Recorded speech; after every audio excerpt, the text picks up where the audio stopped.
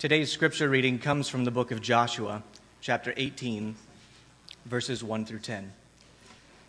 Then the whole congregation of the people of Israel assembled at Shiloh and set up the tent of meeting there. The land lay subdued before them. There remained among the people of Israel 7 tribes whose inheritance had not yet been apportioned.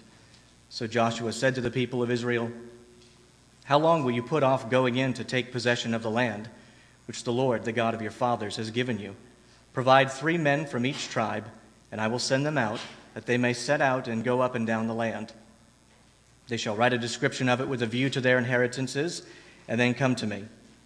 They shall divide it into 7 portions. Judah shall continue in his territory on the south, and the house of Joseph shall continue in their territory on the north.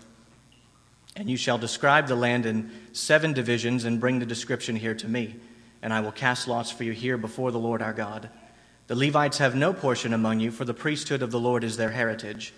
And Gad and Reuben and half the tribe of Manasseh have received their inheritance beyond the Jordan eastward, which Moses the servant of the Lord gave them." So the men arose and went, and Joshua charged those who went to write the description of the land, saying, "Go up and down in the land, and write a description, and return to me. And I will cast lots for you here before the Lord in Shiloh." So the men went and passed up and down in the land, and wrote in a book a description of it by towns in 7 divisions. Then they came to Joshua to the camp at Shiloh, and Joshua cast lots for them in Shiloh before the Lord. And there Joshua apportioned the land to the people of Israel, to each his portion. This is God's word. Amen. Well, we're in Joshua 18 and 19. And I learned this week, strangely, that the U.S. Conference of Catholic Bishops, may have read this, ordered up a new Bible, new translation of the Bible, and it's intended to be, as they say, more accurate, more accessible, and more poetic. And so to do this, they go through and they kind of change some words, and it's not necessarily a bad thing. I just felt it kind of funny that some of the words they decide to drop out or add. And so they decided, as one of their changes, to take out the word booty, which I really didn't know was in there. It must be in the King James, but they replaced it with spoils of war in order to clarify for our culture, I guess, what it might have meant. Can you imagine reading it, and then they took the booty. Like, whoa, wait a second. So I thought it timely because what we're talking about, or what we've been talking about over the last 5 chapters, is the spoils of war. There's been a large war. It's taken about 7 years, give or take, and the land of Canaan has been conquered. And so for the last 5 chapters, beginning with chapter 13, we've been reading about Joshua distributing the spoils of war to the really 4 of the 12 tribes of Israel that are representing the 12 sons of Jacob. 2.5 of the tribes received an allotment on the eastern side of the Jordan. If you show that map up that's on there, and that was the original that actually even before the war, but reaffirmed after the war. And then about 1.5 tribes on the west side, which is basically Manasseh and Judah, has been allotted. And so chapters 18 and 19 then is describing the land that's going to be portioned out to the 7 remaining tribes. I say 7 because you're like, wait, that doesn't add up. The tribe of Levi, you'll see next week, I believe, is when we focus on it, is distributed throughout all the tribes. They have individual cities within all the tribes. And then Joseph was represented, as Jim talked about last week, by his 2 sons, Manasseh and Ephraim. So we now have 7 remaining tribes on the west side of the Jordan. And the northern boundary has pretty much been established. The eastern boundary on the other side of the Jordan has been established. And the southern boundary of all the land has been established. And now we're just talking about filling in the in-between lands in Israel. So verse 1 begins where it says, "The whole congregation of the people of Israel assembled at Shiloh and set up the tent of meeting there." Now, it begins basically this distribution to the 7 tribes with the setting up of a worship center, for lack of a better term, and it's at Shiloh, which is a city just north of Jericho. the first city that they conquered, and south of Shechem. Shechem is the city where they went and they had the big kind of worship service between the two mountains, and they did blessings and cursings and whatnot. So Shiloh is pretty much in the center of the land, pretty close. Now, up until this point, the base of operations for all that Joshua's done, they've come and gone out of a city called Gilgal. Gilgal was the city just east of Jericho that they arrived and set up this 12-stone monument after they crossed over the Jordan River. So that's been the base of operations. They've always gone back to there, and now they're shifting it into Shiloh. And this is the first time, it seems, at least in Joshua, that they mention the tent of meeting or the tabernacle. And you have to be careful. There was a tent of meeting earlier in the Exodus. It was a tent that was outside the camp where God would come and meet Moses. And actually Joshua was often with him and speak to him. But eventually, as you get to the end of Exodus, God makes a semi-more permanent tent, if you will, called the tabernacle. And that's what they're talking about. So this is the first time it's been set up and mentioned in Joshua. And it signals a little bit of a shift in the land and for the people of Israel, where they're seemingly putting down some roots. And it becomes to see the final capstone on the fulfillment. As the land is all finally distributed, God comes to dwell with his people in the land. Now, the tabernacle, again, if you read the end of Exodus, in particular, like the last, 10 chapters or so, and then as you go into Deuteronomy and the travels through the wilderness, it was a portable church that basically God's presence dwelt at. It was his home. Now, God's presence was everywhere, but he localized his presence in a very specific way, in a particular place, and was this tabernacle as they went through the wilderness. And so whenever they'd stop, they'd set it up, and there would be, it was made of wood, had a lot of different parts to it, but the building itself was in the center of a courtyard, and the courtyard had different things in it that you can read about in Exodus. And there was in the center of it was the actual tent, which had a couple different rooms, and in the room that was most sacred was called the Holy of Holies, and that's where the Ark of the Covenant resided. Now, if we put that picture up, there's a picture, I think, of it. It's an obvious artistic rendition because there's no photos at that time. So it looks something similar to this. This isn't perfectly accurate, but the tribes were organized according to tribe around it, and in the center of where they camped was this tabernacle. And so they set it up. So at the end of Exodus, though, you have multiple chapters dealing with this tabernacle of the design. God gives the designs and they build it. And so at the very end of Exodus, the last few verses of Exodus, we see that the Exodus was a freedom from slavery, a picture of really redemption of his people. And the conclusion of the redemption is God coming to dwell with his people in a very manifested way, a way you could actually see. And if you read the last verses, which I'll read to you in Exodus 40, here's what they say, beginning in verse 34. Then the clouds covered the tent of meeting, and the glory of the Lord filled the tabernacle. And Moses was not able to enter the tent of meeting because the clouds settled on it, and the glory of the Lord filled the tabernacle. And this is the first time that the tabernacle had been set up within the promised land. And whenever the cloud was taken up from over the tabernacle, the people of Israel would set out. But if the cloud was not taken up, then they did not set out till the day that it was taken up. For the cloud of the Lord was on the tabernacle by day, and the fire was on it by night, in the sight of all the house of Israel through all of their journeys. So God used this as a place not only to worship, but a place to direct them and speak to them and how they should go. Well, the last time that we can specifically tell, it could have happened, but the tent of meeting was actually set up was back in Deuteronomy 31, and that's when Joshua was brought in with Moses, and God said, commission him as the next leader. And so he commissions him as the next leader, and shortly thereafter, a couple chapters later, Moses sings a song, and basically he ends up dying.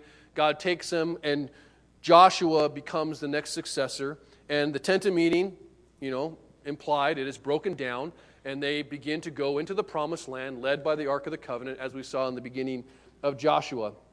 And the presence of God isn't localized at this time, it doesn't seem, but without doubt it is with them as they go into battle. God is very clearly speaking to them. He's showing up in big hailstones sometimes. He's there. Their presence is there. When they do something wrong, He lets them know, and there's a constant communication going on. But in setting up this place now at Shiloh, where the presence of God is going to be in a very special way, not an only way, but a very special way, is signaling a shift for them. And the shift, without doubt, isn't to say, you're all done. We did it, it's over. Although it is to say that a little bit, promise kept, but it's also to say your mission isn't complete yet, and that's where we see chapter 18 and 19. And as I just begin thinking about the setting up of this, okay, here's where we worship now. This is where the presence of God's going to be now. We have somewhat of an established identity now. A flag's been put up. I started thinking about how this plays out for us individually and as a church. And individually, when Jesus saves someone and they become a Christian, they believe that Jesus died on the cross in their place for their sins.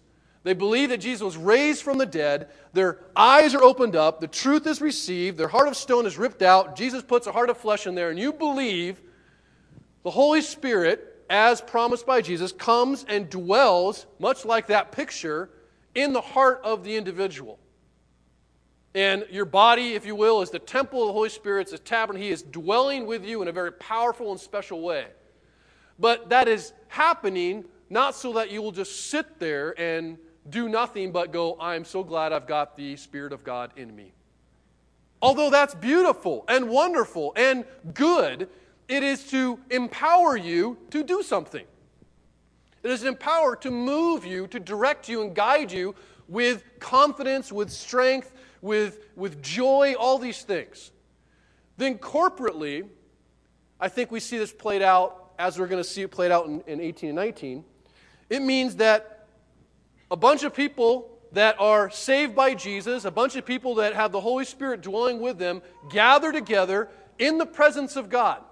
And I say in the presence of God because I firmly believe that this is a sacred assembly. This is a place where the presence of God dwells in a special way.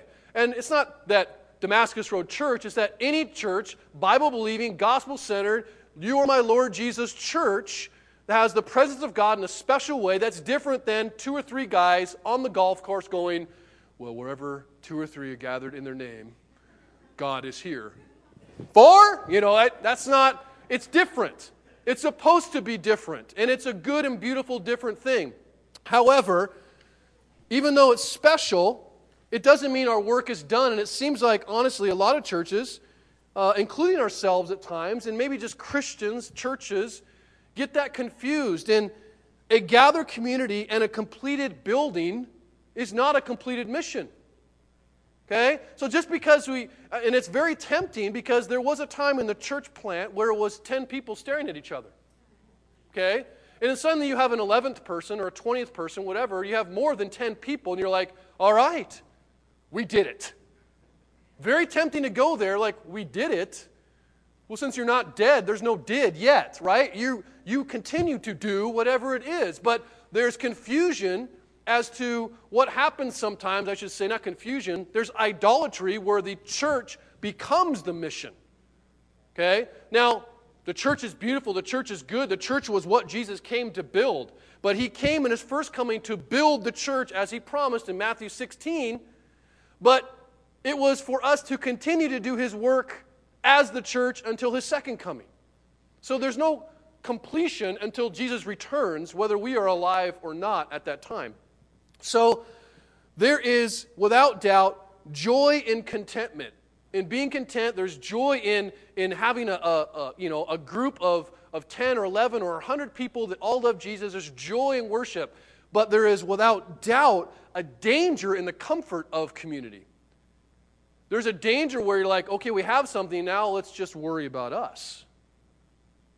And I think as Joshua, he sees the comfort in a bad way of his people. He sees, as Israel is assembling together to erect this tabernacle, to celebrate this place of worship now, They have this kind of flag down identity, Shiloh, man, we are worshiping here and God has done it. He senses a feeling that they are becoming missionally lazy and that they are becoming maybe comfortable in the community that they have created or they've been gathered into. So Joshua not only sees that they're not actually doing anything, although it looks like they're doing something, they're not going to go do anything else. But there's so much more to do. And so Joshua in verse 3 speaks some very hard words. If you really think about the situation going on, it's kind of odd. But here's what Joshua says. There remained, in verse 2, there remained among the people of Israel 7 tribes whose inheritance had not been apportioned yet. So Joshua said to the people of Israel, how long will you put off? And he's actively, this has been happening for a time now. How long will you put off going in to take possession of the land which the Lord, the God of your fathers, has given you, not is going to give? How long will you put off going and taking what God has for you? Now, the text makes a point in the first verse to say that the land is subdued. The land is defeated. The land there's no hostility, if you will. There's nothing in their way to prevent them from possessing what God has given them. And all that God had promised them, all the places He said you will dwell in, is there for the taking. But for whatever reason, if you take from Joshua's perspective, they are refusing to move, and in the middle of distributing this land, they stop. They stop. And Joshua, a man of faith, a man who has been a phenomenal leader, a man who has been someone of action, is now somewhat perturbed by what he sees in terms of their effort and their attitude. And he's not just, you got to remember, he's not just disappointed like, gosh, I really wish they would go do this. He is discouraged, I believe, flat out because they have not just disappointed him, they are disobeying God. God had told them to do this. God had promised certain things. And it's a wonder that a lot of commentators skip this third verse. They don't talk about it. It's like, oh, it's a distribution of the land, and not all, but a lot of them ignore what Joshua is saying. And I wonder if it's because it feels weird for Joshua to read him charging them being lazy and unfaithful, because aren't they waiting for Joshua to tell them where to go? That seems odd. Like you're blaming them for not doing anything, but you haven't told them where to go necessarily. Time has somewhat passed in comparison or two, or from the time the first inheritance came out. So this is how I'm trying to understand why he would say this. If you remember the first inheritances that were allotted, okay, the first ones were on the Trans-Jordan side of the river. You just think about, okay, what were their attitudes like? Well, they came up, they defeated a couple kings, and Gad and put that map up. It was Gad and Manasseh and Reuben, okay? So they look and they go, this land looks pretty good, right? And although we look at them and kind of go, well, that's kind of hasty. You guys are taking something. At the same time, they're excited about having a portion. They want something. They want their land. They want to dwell. They want to put roots in. They want to live in it. God's promised it, and it's the first thing we see. Let's take it. You fault them a little bit for being hasty, but you have to appreciate that they're excited about it. Then they go across the river. They do the battle, okay? And then the first allocation is to Judah. But right before Judah, the guy who represented Judah, Caleb. Caleb comes up and says, all right, where's my inheritance? You promised it. God promised it. Give me my inheritance. I want that hill country over there with the big giants. It looks terrible, but I'm 85, feeling vigorous. Let's go. He's excited, right? He wants to take it. And then the other inheritance that comes after Judah was what Jim talked about last week, was Manasseh and Ephraim. And when Manasseh receives the allotment, you have these daughters coming up. And what are they concerned with? They want their own inheritance. They want it. They're excited about it. give it to us. We are owed it. All these things. They're excited. They want it. They want to move on it. And even though we see later that there's a complaint given by the same tribes about like, you give, we need more land, we need this, whatever. And Joshua's like, you got plenty, take it, go clear the forest, all these things. They're still excited about getting it. They're at least worried about a portion, even if they're worried sinfully so. They want it. So there's an eagerness, an attitude about living and dwelling and following God and doing it that's different than what these 7 tribes have done. Or at least seems like it's different. Because they don't seem, according to Joshua's kind of charge to them, very concerned, very eager, very excited for their individual portions. Now, Joshua sees this, that they're not actually going to possess what God has said they're supposed to possess. So you have this land hanging, with low-hanging fruit there, ready to just be taken, and they are not excited enough to go just take it. For whatever reasons, they're satisfied with what they have right now, though God had said there's more. Catch that? Oh, I'm content, but it's not a good contentment, which is weird to think about. Well, I'm just content. You almost look at them like, you know what? Maybe they're just really satisfied with what they have. That's not what Joshua says. He actually says they're actually unfaithful. Don't mistake it as contentment. They're being unfaithful and not taking what God says is yours. Live in it. Now, you have to ask yourself, why won't they move? Like, why won't they actually follow God in this way? Why won't they obey? Why won't they take what's clearly a gift and live in it that's intended for their joy, intended for their goodness, intended to bless them and the rest of the world? Why won't they take it? Why won't they move? And I just asked myself, maybe God asked me, like, why won't you? Really? Why won't you follow? What's the excuse you use, that we use to follow? And so I came up with a couple that might work for them. Perhaps they're tired. Think about this. They've been battling for 7 years, going through the wilderness for 39 plus, then battling for 7 years. Maybe they're just exhausted in following God. They're tired of doing God's work. I'm sure there's no one like that, right? I heard about those kind of Christians in other churches somewhere. Not here, though. What kind of person is that? It's the kind of person that says, well, I put my time in. I've done my work. I had my, church experience where I was really faithful. I remember that. I remember those times. Remember back then when I served? And you kind of put that on a mantle, and that's where it stays collecting dust. I'm kind of tired. I'm exhausted. Then you read that Caleb's 85, and you're like, I don't know if that really works anymore. Okay? But they're tired. They don't want to move. It could be that not only tired, maybe they're just bored. And what I mean by that, maybe they just really lost interest in doing God's work because it's not exciting anymore. I mean, I remember when doing God's work was, remember, guys, when we were out in the battlefield?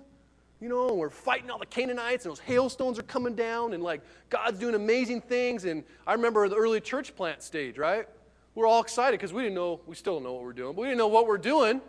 And then people are showing up, and all kinds of weird stuff, and good stuff's happening. We're like, yeah, it's exciting. That ends. There's a romantic period to that, and they go, well, maybe we're just bored. Before we had the next conquest to look forward to, the next battle. Now, sitting and dwelling in the land and building homes, and that just seems not very exciting anymore. I mean, just living as, a God-honoring Israelite, kind of be a warrior. It's not as exciting. Or I think maybe they're just comfortable, and maybe they're just happy with having a nomadic existence of just moving from place to place. And you go, well, how does that bring any kind of joy? Well, ask anyone that goes from church to church to church. It's not that it brings joy, but it certainly avoids commitment. It's much easier to date a bunch of people than it is to get married. And what I mean is, marriage is difficult. Dating's easy. Don't like you, see you later. Marriage is like, we're together. Whew, okay. Things have got to change. We both have to be refined and sanctified. I mean, there's a lot of people that in Israel, like, they're comfortable, they're like part of something, but they're not really a part of something. If they didn't have their own individual portion, then there would be no extra effort and no required stewardship for that portion. It was a very good way to avoid having to take responsibility for something. I can just remain comfortable. Some will suggest, which I thought about this week, that maybe they're just waiting on God. Like, they've just been waiting, as I said, and it's tempting to think that. Like, they were just being really faithful. Okay, God, tell us our next portion. But if you look at Joshua's reaction, that can't be the case. And the truth is, they're waiting on God, who is actually waiting on them to do what He already told them to do. So the whole waiting on God thing doesn't really work. Like us, I think, though, they probably use the excuse that just God hasn't shown them their exact portion yet. The Spirit hasn't led me to what I'm supposed to do. I'm praying about it. And I've been praying about it. And He still hasn't shown me. I know that He calls me to love my neighbors, but He doesn't read my real neighbor. I mean, I don't even know his name, and I lived there for 10 years now. But someday the Lord will move me in such a way to go over and knock on His door and just say hi. I hope. But if He doesn't, that's okay, because it's the Spirit leading. I mean, just twist it. Like waiting for the Lord to lead on something He's already told us to do. And the sad thing is that person, whoever they are, does absolutely nothing, but yet can still look spiritual. Like, why aren't you doing this? Why aren't you loving here? Why? Well, I'm praying about it. You're like, oh, well, in that case, go and do likewise. I mean, it's very convenient. This is not biblical. God has already said, this is yours. Take it. It's a gift. Live in it. Possess it. Honor me through it. Let me pray about whether we should do that. It makes no sense. And so, I don't believe that they are supposed to necessarily run ahead of God and hope God catches up and shows them. But you even look they're not even expecting it. They're not excited about it. They're not looking forward. They're not pleading to God like, come on, God, where's my portion? Let's go. Joshua sees that and says, you guys are comfortable, bored, something. You're not going to go anywhere. If I say nothing, you will remain here forever. And I think of Christians, this will be something that's interesting. God has said to Christians, those who love Jesus, those who have been saved by Jesus, there are good works to do. Okay? Now, I know when I say that, a lot of people are like, oh, works. Oh, hold on. He has said that there are good works for us to do. There are works there. He says in Hebrews 10, not only to not neglect the gathering, but to stir one another on towards good works. It's a lot of good works that we are commanded and called to do. And yet, how often do we I need to pray about whether I'm going to do good works at all? Because I don't want to get into a place where I'm trying to get my approval. You're already approved if you're in Jesus. Why do we have to go back to that conversation? It is not out of need for approval. It's because you already have it. It's in response, not to obtain. There are good works for us to do in Christ. And just as it is clear as Israel that there is a portion for you to go live in, there is a portion for you of work to do, to glorify God that only you necessarily can do.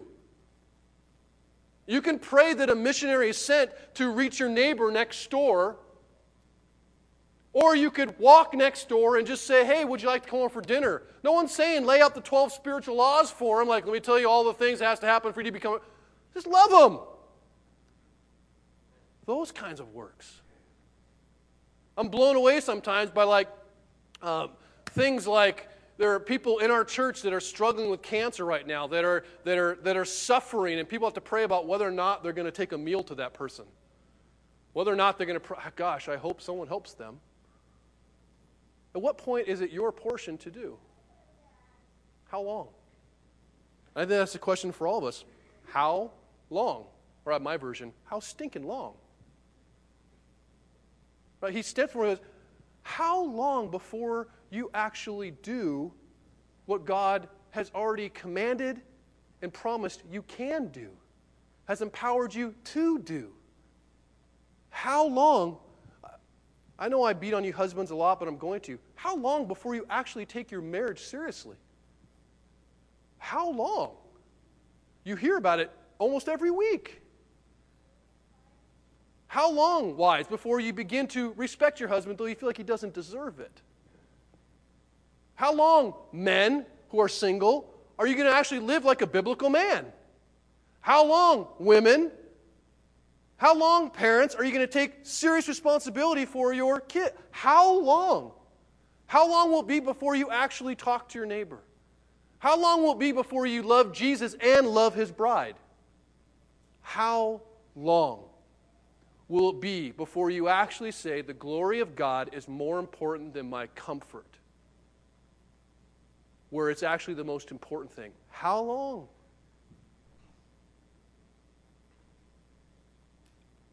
Those are tough, tough questions. And I sat on that verse with Joshua all week because don't think for a second that just because I get the privilege of speaking God's word up here, I do so from someone who has it all figured out.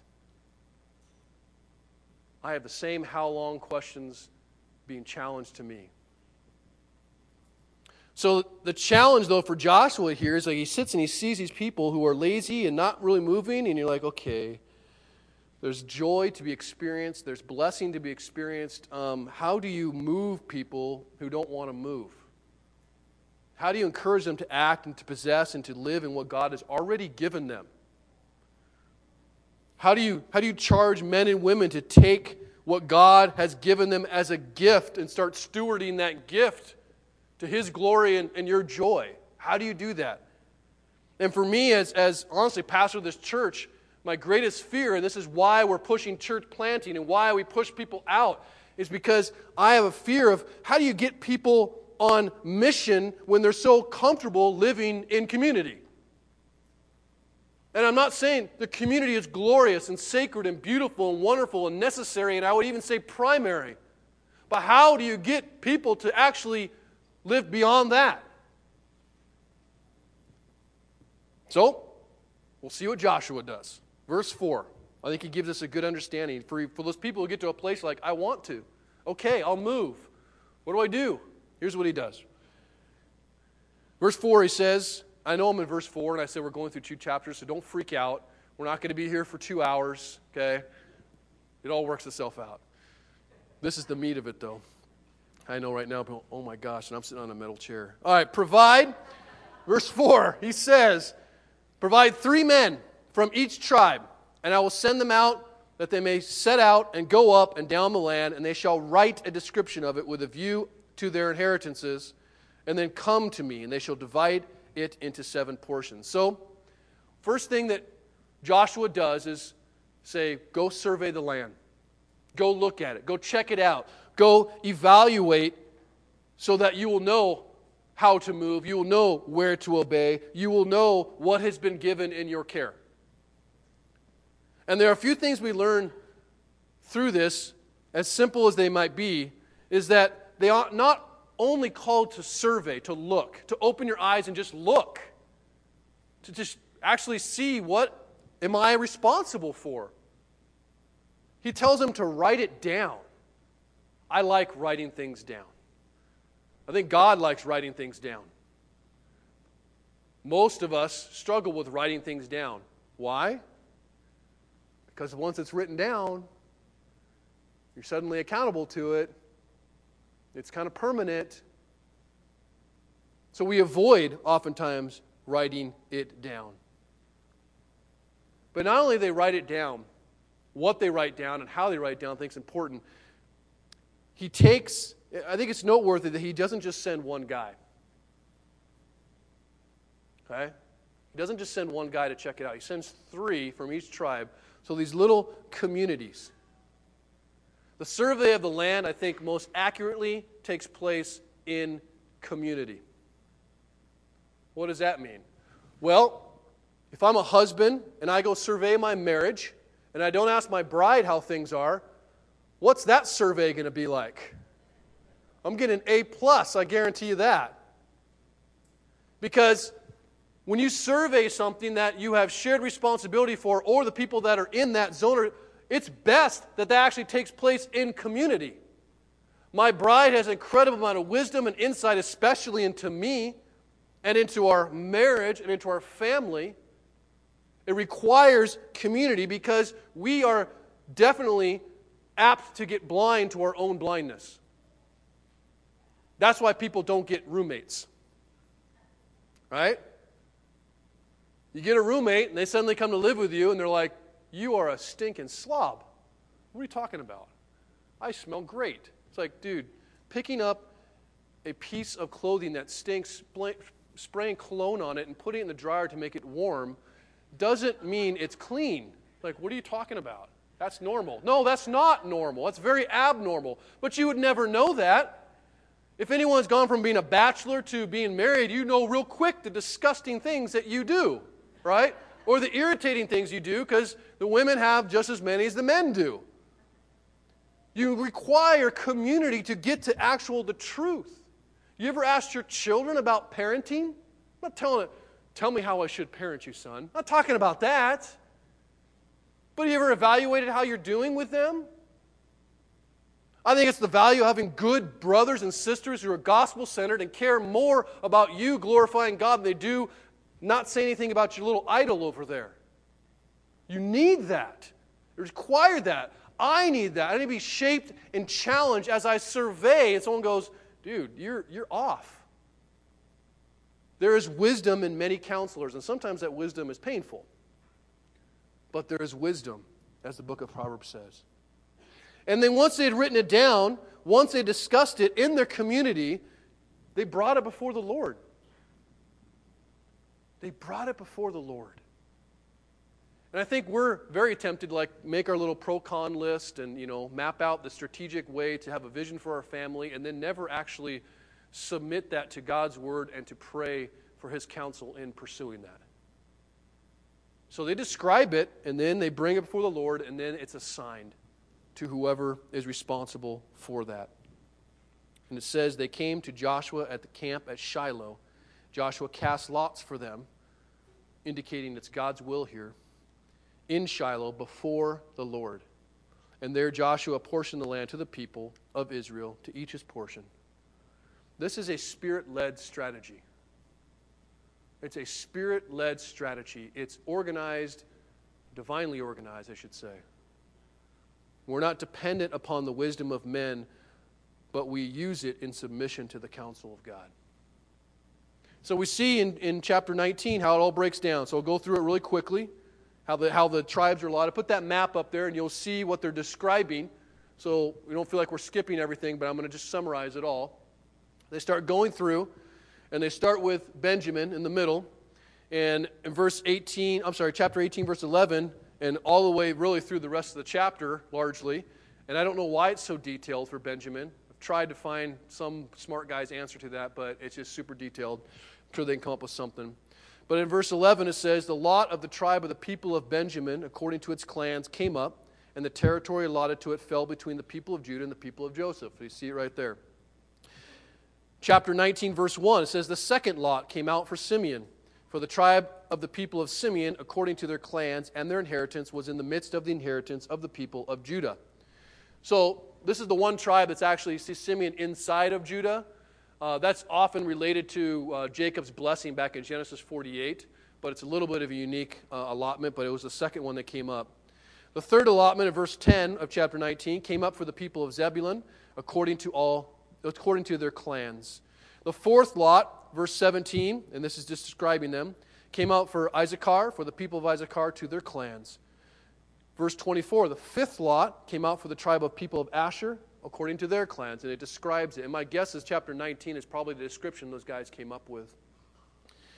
And then a sixth lot came out for the people of Naphtali, according to their clans. And then the seventh lot came out for the tribe of the people of Dan, according to their clans. And so you see it all lay out and all the divisions are made. And so once the land is described, the tribes can no longer claim ignorance. Like if I tell you what a godly husband is, you can't suddenly, well, I don't know what a godly husband is. I don't know how I'm supposed to love my bride. You may stink at it, but you can't claim you don't know. So I wonder how many times that some of us have avoided actually writing stuff down. I mean, seriously, actually writing it down in order to avoid taking responsibility for it. Isn't it James that says, for he who knows the right thing to do and doesn't do it, it's sin. So I just won't know. Don't know what a godly marriage is. Don't know how I'm supposed to act at my job in terms of being a believer. Don't know what I'm supposed to do with my neighbor. I think there's something about neighbors. I'm not sure. I'm not going to read it. Not going to study it. Then once the land's assigned, though, the tribes even have less excuse not to settle and live, to move and actually live and grow and cultivate and protect all those things we talked about when we first talked about portions. To live in the place that God has assigned, not just exist. There's a difference between living and breathing. Called to live in this portion. Here's your portion given by God. And it's both an individual and a corporate thing. Here's what I mean. The first time a land was ever described, before really these last few chapters, it was always described as, here are the boundaries of all of Israel. Because it had meaning to be identified with Israel and the land. If you are in Israel, part of Israel, an Israelite lived a certain way. You were a certain kind of person. You lived differently than the rest of the world if you were Israelite. And you had at the center of your worship God, and God gave laws. And with those laws, He said, here are the family rules. Now, He also gave, as part of that, a sacrificial system. Why? Because they really stunk at following the rules. So He made a provision for them to be forgiven, pointing towards Christ, knowing that they could never meet the standard. But there were rules that were written down for them to know that they lived as being a part of Israel. There were certain things, if you look at Deuteronomy 6, that they did with their children. They taught their children every time they made a monument, tell your children this when they ask, implying that they did ask. Teach your children about God. Teach this is the way that God's people live. That's what it meant to be part of, regardless of what tribe you were. When you were in Israel, that's what you did. And that's the same thing that God gives us as a transformed life in Christ. You are a new creation. The old is gone, the new is come. What's that mean? It means that those who love Jesus live life differently. There should be someone who loves Jesus as a husband differently. Those who love Jesus are father differently. Those who love Jesus are work for employers differently. They do their finances differently, according and aligned with God's way. That's just what it means to be a Christian. You live differently. There's an expectation, an assumption that with a transformed life, it's not like I'm going to try to do this. This is going to happen. With the Holy Spirit dwelled in you, you are transformed. And it doesn't mean we succeed perfectly. What it means is that we have and are protected by the perfect sacrifice of Christ when we don't. We are constantly empowered, constantly forgiven, constantly driven to glorify Him in living like Jesus as individuals, as husbands, as fathers, as wives, as moms, as men, as women. But then, not only were they Israel, but they were also Israelite, and they had a particular portion that they were responsible for. And so, you're not only, if you believe in Jesus, if Jesus has saved you, you are not only a Christian, but you are also the church. You are the body of Christ, and you are, more than that, a part of that body, or supposed to be. You can't just sit back and go, hey, I'm glad to be a part of this thing. And when I say this thing, I'm not talking about Damascus Road, but that is the local expression of it for maybe you here. There's a portion within this big land that, as a part of the body, you are called to fulfill, and no one else can necessarily. How do I know that? The Bible teaches it, and I read it. 1 Corinthians 12 says this, for the body The big body does not consist of one member but many. I agree. If the foot should say, because I'm not a hand, I do not belong to the body, that would not make it any less a part of the body. But the foot isn't a hand. Right? But they're still all part of the body. And if the ear should say, because I'm not an eye, I don't belong to the body, that would not make it any less a part of the body. But it's not an eye. If it's an ear, it's not an ear. It's still part of the body. If the whole body were an eye, where would the sense of hearing be? If the whole body were an ear, where would the sense of smell? But as it is, God, like lots, arranged the members in the body, each one of them as He chose. If all were a single member, where would the body be? As it were, there are many parts in one body. Now, the flat-out truth is, there's much more work to do. And God has sent and built His church to do that work. And being a part of the body isn't optional. It is by nature who you are. And being a part of the body means that you're on mission, but you could still have Joshua going, oh, by the way, you're supposed to be on mission. You're supposed to be stewarding that portion that is yours, whatever it happens to be. And so I'm not like Joshua and go, well, I've got a list of names and tasks, and we're going to match up everyone that should be doing something. That's not what I'm talking about. But God has brought us together as the family of God in this place, and He has called you as a part of that something, of that body. And the question is, how long is it going to be till you actually fulfill that part? How long will you sit and let your portion just lay when God has said, this is what I promised you, this is what I've commanded you, this is what will bring me glory and will bring you joy? Nah, I don't know. I'm feeling really comfortable, bored, and tired. Be careful, because Israel was disobeying. They were disobeying, and that's what Joshua was most worried about. Let's close it out at verse 49. The passage ends with speaking about the inheritance to Joshua himself. And it says, when they had finished, in verse 49, distributing the several territories of the land as inheritances, the people of Israel gave an inheritance among them to Joshua, the son of Nun. By command of the Lord, they gave him the city that he asked, Timnath-Serah, in the hill country of Ephraim. And he rebuilt the city and settled in it. So the end of the book takes us full circle, kind of reminds us, or echoes back to Numbers 13 and 14, and that's where the spies first went into the land, and only 2 spies were faithful, Caleb and Joshua. And wouldn't you know, when they begin to distribute the land, the first guy to get an allotment is faithful Caleb. And the last guy to get an allotment is faithful Joshua. So you have these bookends of faithfulness. And the city that Joshua gets is Joshua's personal possession that God never promised to him. He may have promised it sometime, but it's not recorded. Caleb was told, because you have been faithful, you're going to get the hill country that you went and spied out. And 50 years later, he does. Joshua was never promised squat diddly. But he became the leader, and he led, and he did all these things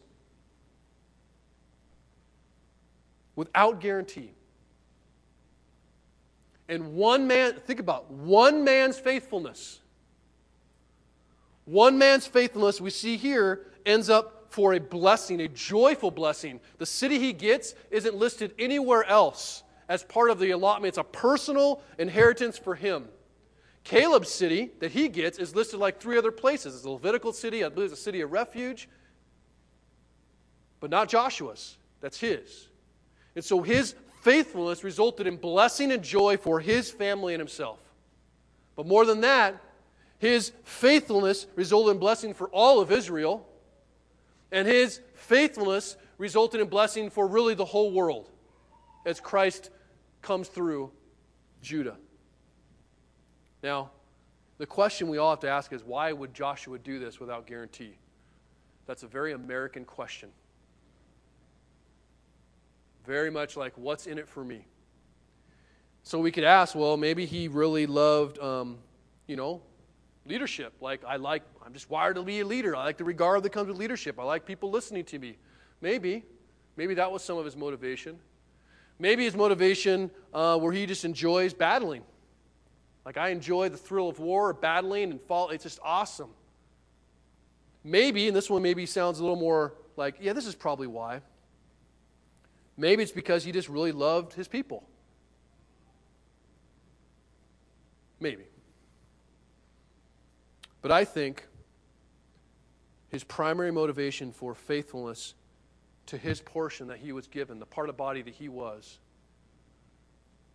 about a love for God himself. He loved God. He followed God not because he was going to get something, but simply because he loved him.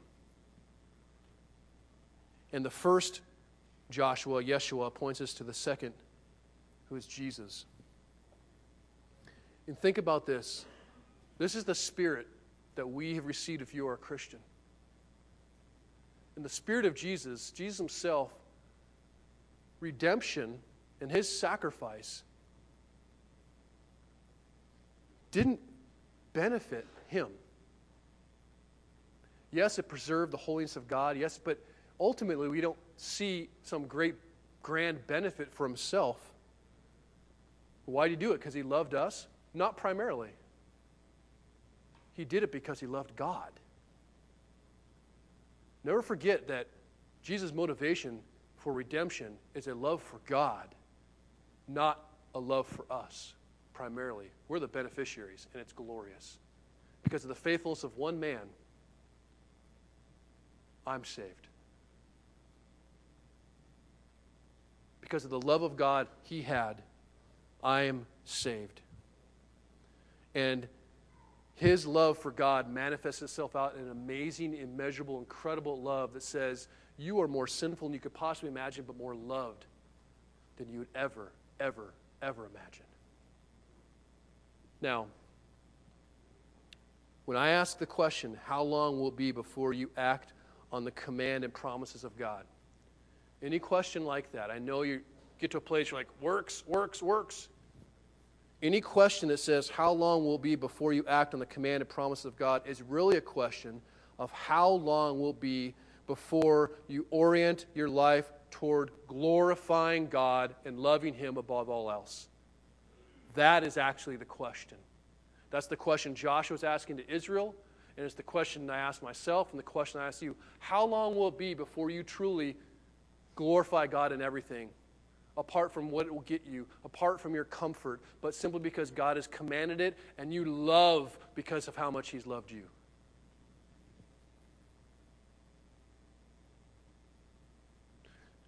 We'll close, and the band's going to come up, and we'll take communion. And you need to understand that when we take communion, we take it every Sunday, and we don't take it as an extra, like that's the little thing we do at the end. This is actually the purpose why we gather. To participate actively in the sacrifice of Christ. But know, as you come to the table, be very careful. I'm not going to do that, let the Holy Spirit search your heart. Yes, that should happen. But let me just remind you what's happening as you come in here. You are making a confession of something. You are confessing an identity, I should say, a recognition of your sin and identity with the crucifixion of Jesus. So if you're not a believer, don't come to the table. You are confessing that your life is sinful and that Jesus Christ took your place on the cross and that your old life died with him and was your sin, past, present, and future, was buried with him. But that's only half of the confession. You also confess that there was a resurrection and a new life given.